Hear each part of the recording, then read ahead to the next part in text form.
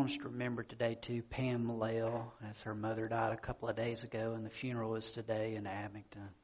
So let's be thinking about their family today. Keep them in prayer. Read a single verse this morning from the book of Psalms. Psalm 33, verse 12. I'm going to ask when you find that if you will stand in our God's honor.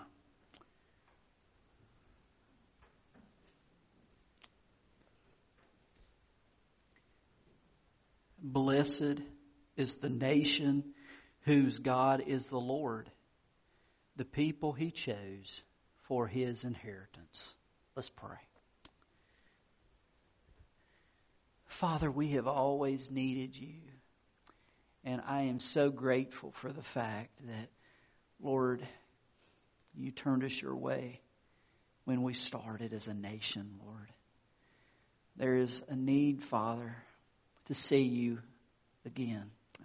Just pray for revival to sweep not only across our nation, but in me, Lord. As the evangelist Gypsy Smith used to say, the way for revival to start is to draw a circle around You and step in that circle and say, God, set everybody on fire inside this circle. Father, may we all long for that, Lord. We do pray for Pam and her family as they miss a loved one dearly.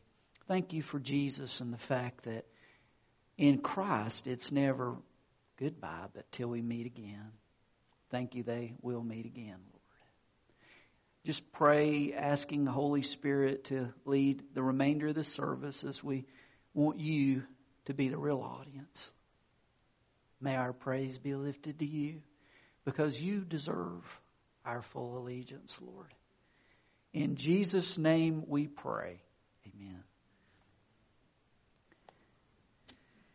This time of year, I'm always grateful for the ministry of David Barton and Wall Builders, who I confess is a source of a lot of the history that I'll be using this morning, as David Barton has a real passion to go back and to look at the founding of our country and what was going on in the minds of our original leaders as God did His work. We all are familiar with the news. Some of us watch more than others watch. Oftentimes when we hear about religion, it's spoken of in a sense that's very objective, speaking about many different religions and everyone having the right of worship. But how would you feel if you cut on the news this morning and you heard these stories?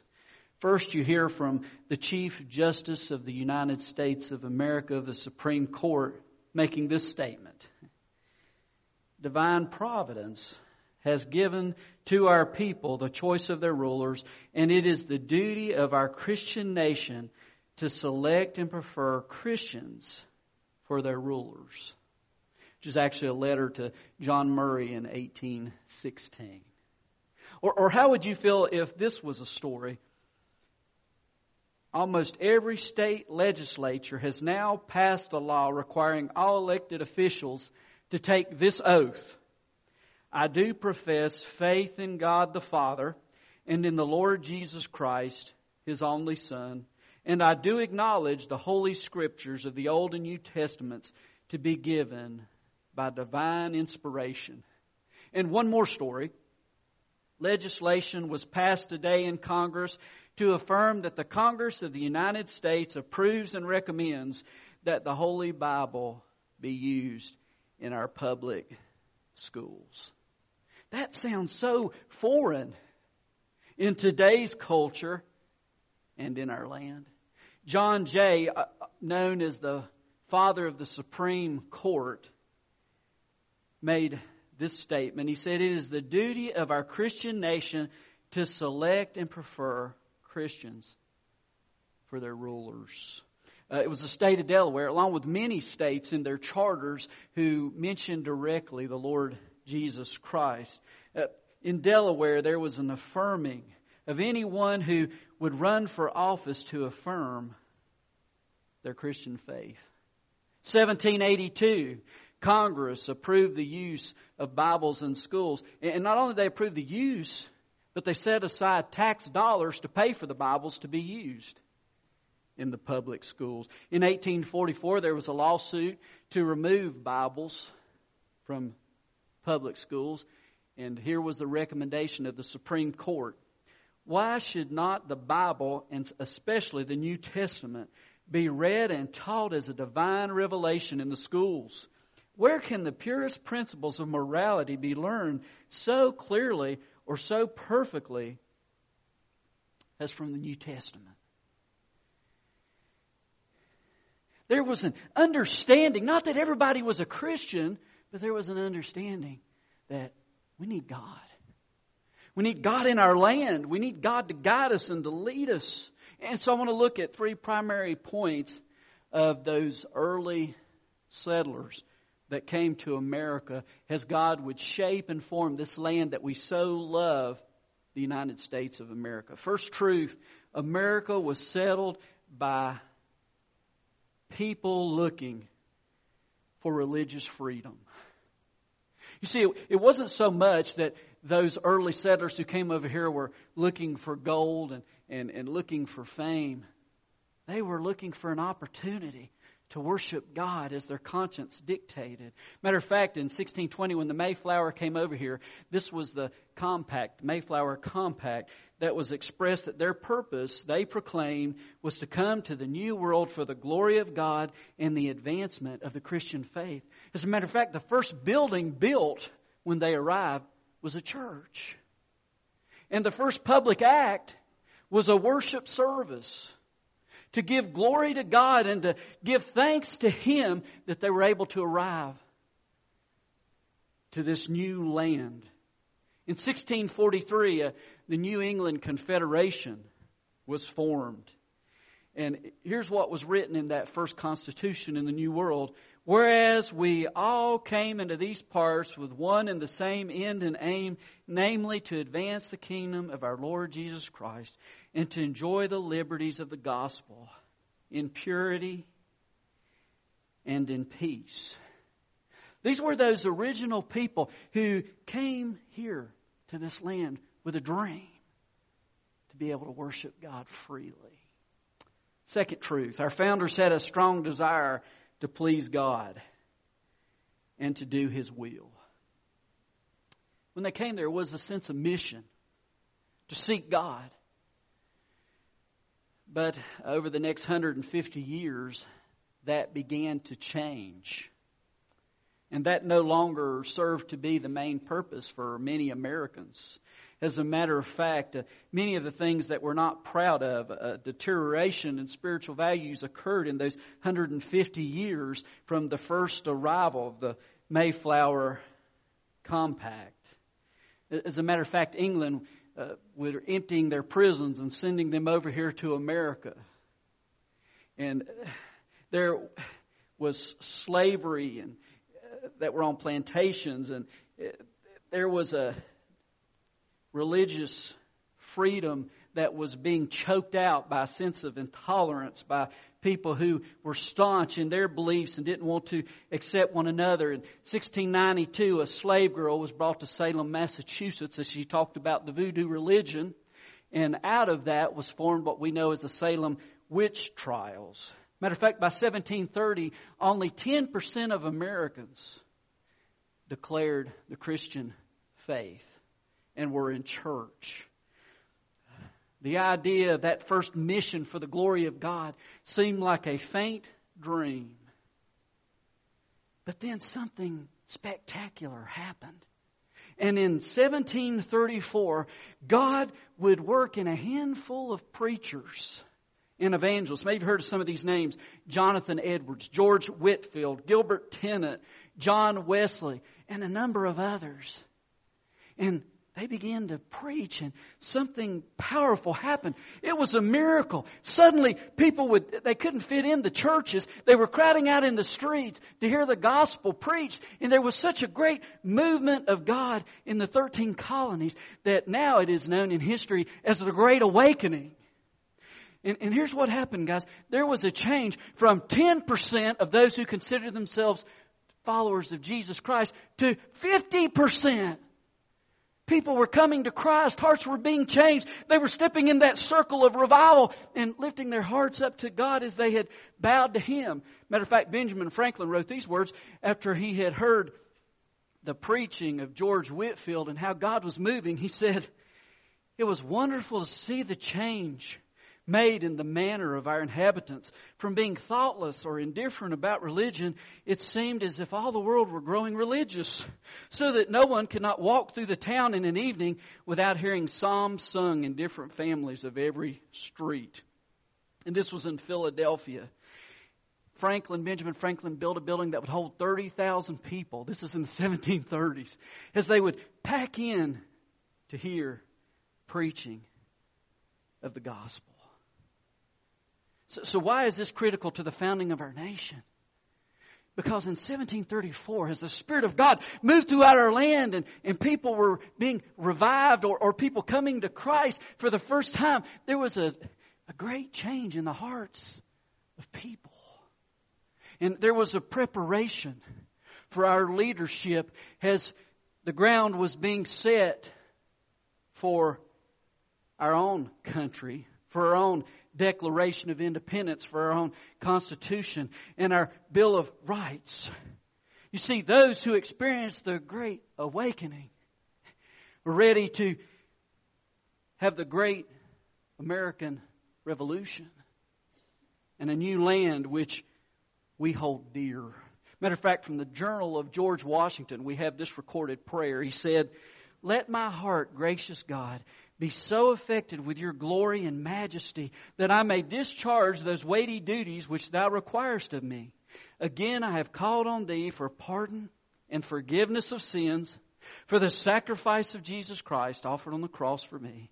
Thou gavest thy Son to die for me and hast given me assurance of my salvation." As a matter of fact, as you look at the early writings of our patriotic fathers, what source was most prevalent? Well, they did a study of 15,000 of those writings at the University of Houston in the socio-political program. And out of those writings, 94% of the quotes by the founders of our nation, no surprise, were based on the Bible. There was a direct connection to the Bible. Third point, America was founded by men and women who acknowledged God's supreme rule over men and over nations. Matter of fact, as we look at our own Declaration of Independence, as we look at the prologue, we read these wonderful words. We hold these truths to be self-evident, that all men are created equal, that they are endowed by their Creator with certain unalienable rights, that among these are life, liberty, and the pursuit of happiness, that to secure these rights, governments are instituted among men, deriving their just powers from the consent of the governed. It was a form of government that paid tribute to the Creator, and that the gifts that were endowed to people, the personalities, it all came from the Creator and gifts from the Creator who was to be acknowledged. And as you go on into the document, He is described as the supreme judge of the world, of the one of providence. And we've probably all seen that painting of the First Continental Congress that portrays the Congress on their knees, praying and crying out to God for guidance. Matter of fact, it was written by John Adams in a letter about that Continental Congress. He said the most amazing thing occurred. He said even the stern old Quakers had tears gushing down their cheeks.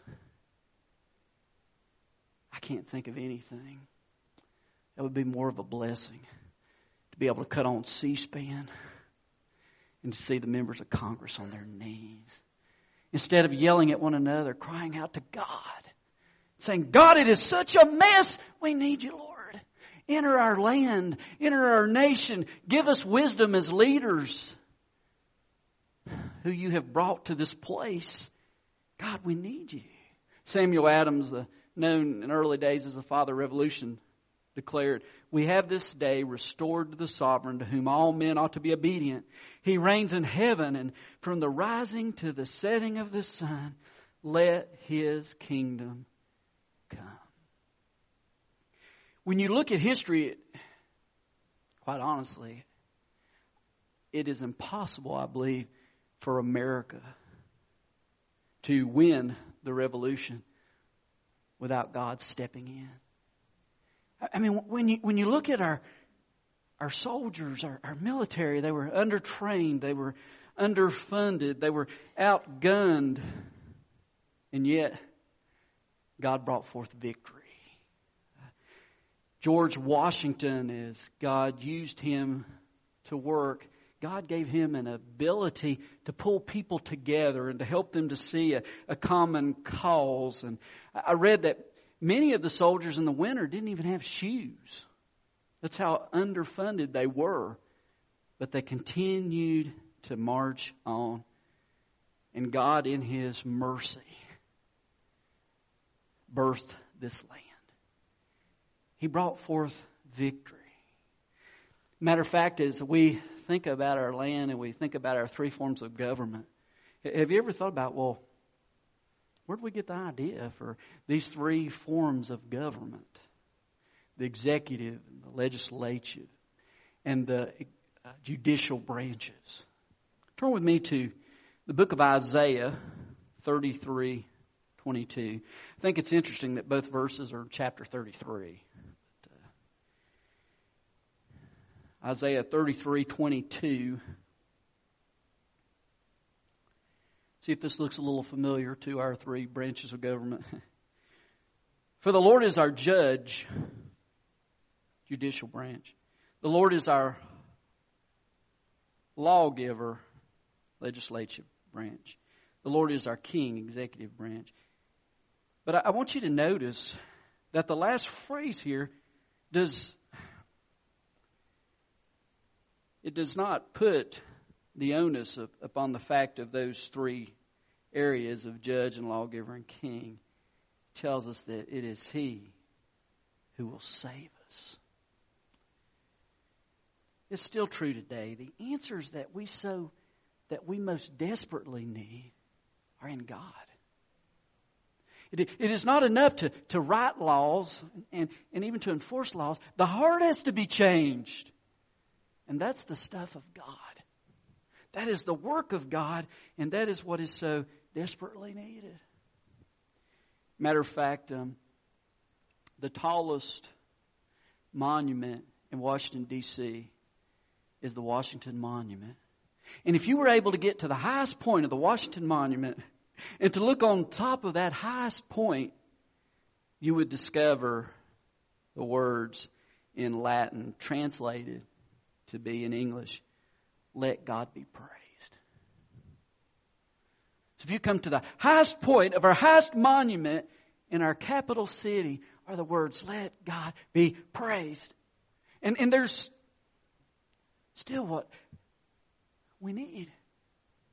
That people could look at our land and see not that what we disagree with, but that we would agree that God be praised and that He grab our hearts. We are in a desperate need. We talked about in Sunday school the differences that we have and the disagreements we have in politics and other areas. We all need a Savior. Regardless of where we disagree, we need to come together and realize we need hope. We need new life. We need Christ. And my prayer as we think about this founding day is that we, like those founding fathers, would say, this is not going to work unless we get on our knees and cry out to God. And we're not going to last forever either. Jesus will return. But far from His return, if we leave God out, I don't know how long we'll be around either. Let's pray. Father, as we come to worship you, the living God. We are grateful, Father, for a history of a people who turned to you, Father, in great numbers as they came to hear your word. And then from, Father, those changed hearts, a document was penned that was created, Father, that our land is based on. Regardless of what we are told in some areas, that we are a multicultural land that, Father, has a history of all religions. The truth is, Father, that we were born out of those who turn to Jesus, Lord. Not all the politicians turned to you, God, but it was the heart of a land that's Judeo-Christian. And Father, I pray that we would once again see you, Lord. All other religions, Father, are about what can I do to please God? What can I do to reach up to the heavens and earn His favor? But Father, Christianity is different. It is about a God who knew quite clearly that our efforts were small, weak, and we needed help. And so you sent your one and only Son to come and to live among us and to walk among us in the incarnation as Jesus Christ, and to go to the cross although He was sinless, and to die although He deserved to be worshipped. He was hung on that wooden tree, Lord, that old tree. And Father, cursed, as the Word says, but raised to life at the right hand of the Father. And now there, waiting for us to find forgiveness and mercy. This morning, Lord, as we come to worship you, may our hearts be open as you work to trust you maybe for the first time, a Savior that wants to forgive. Father, if someone here has not received that forgiveness, may this be the morning, Lord. If someone here has not followed through in the ordinance of baptism, which is a picture of a life that's been changed by the work of Jesus in the heart. Going under the water, dying to an old way of life, coming out of the water, a new person, worked anew through the resurrection of Jesus. Father, I pray that we would just say yes to the movement of your Spirit, whatever that may be this morning, to pray at this altar, to trust you. Father, just work, because we still need you. In Christ's name we pray. Amen.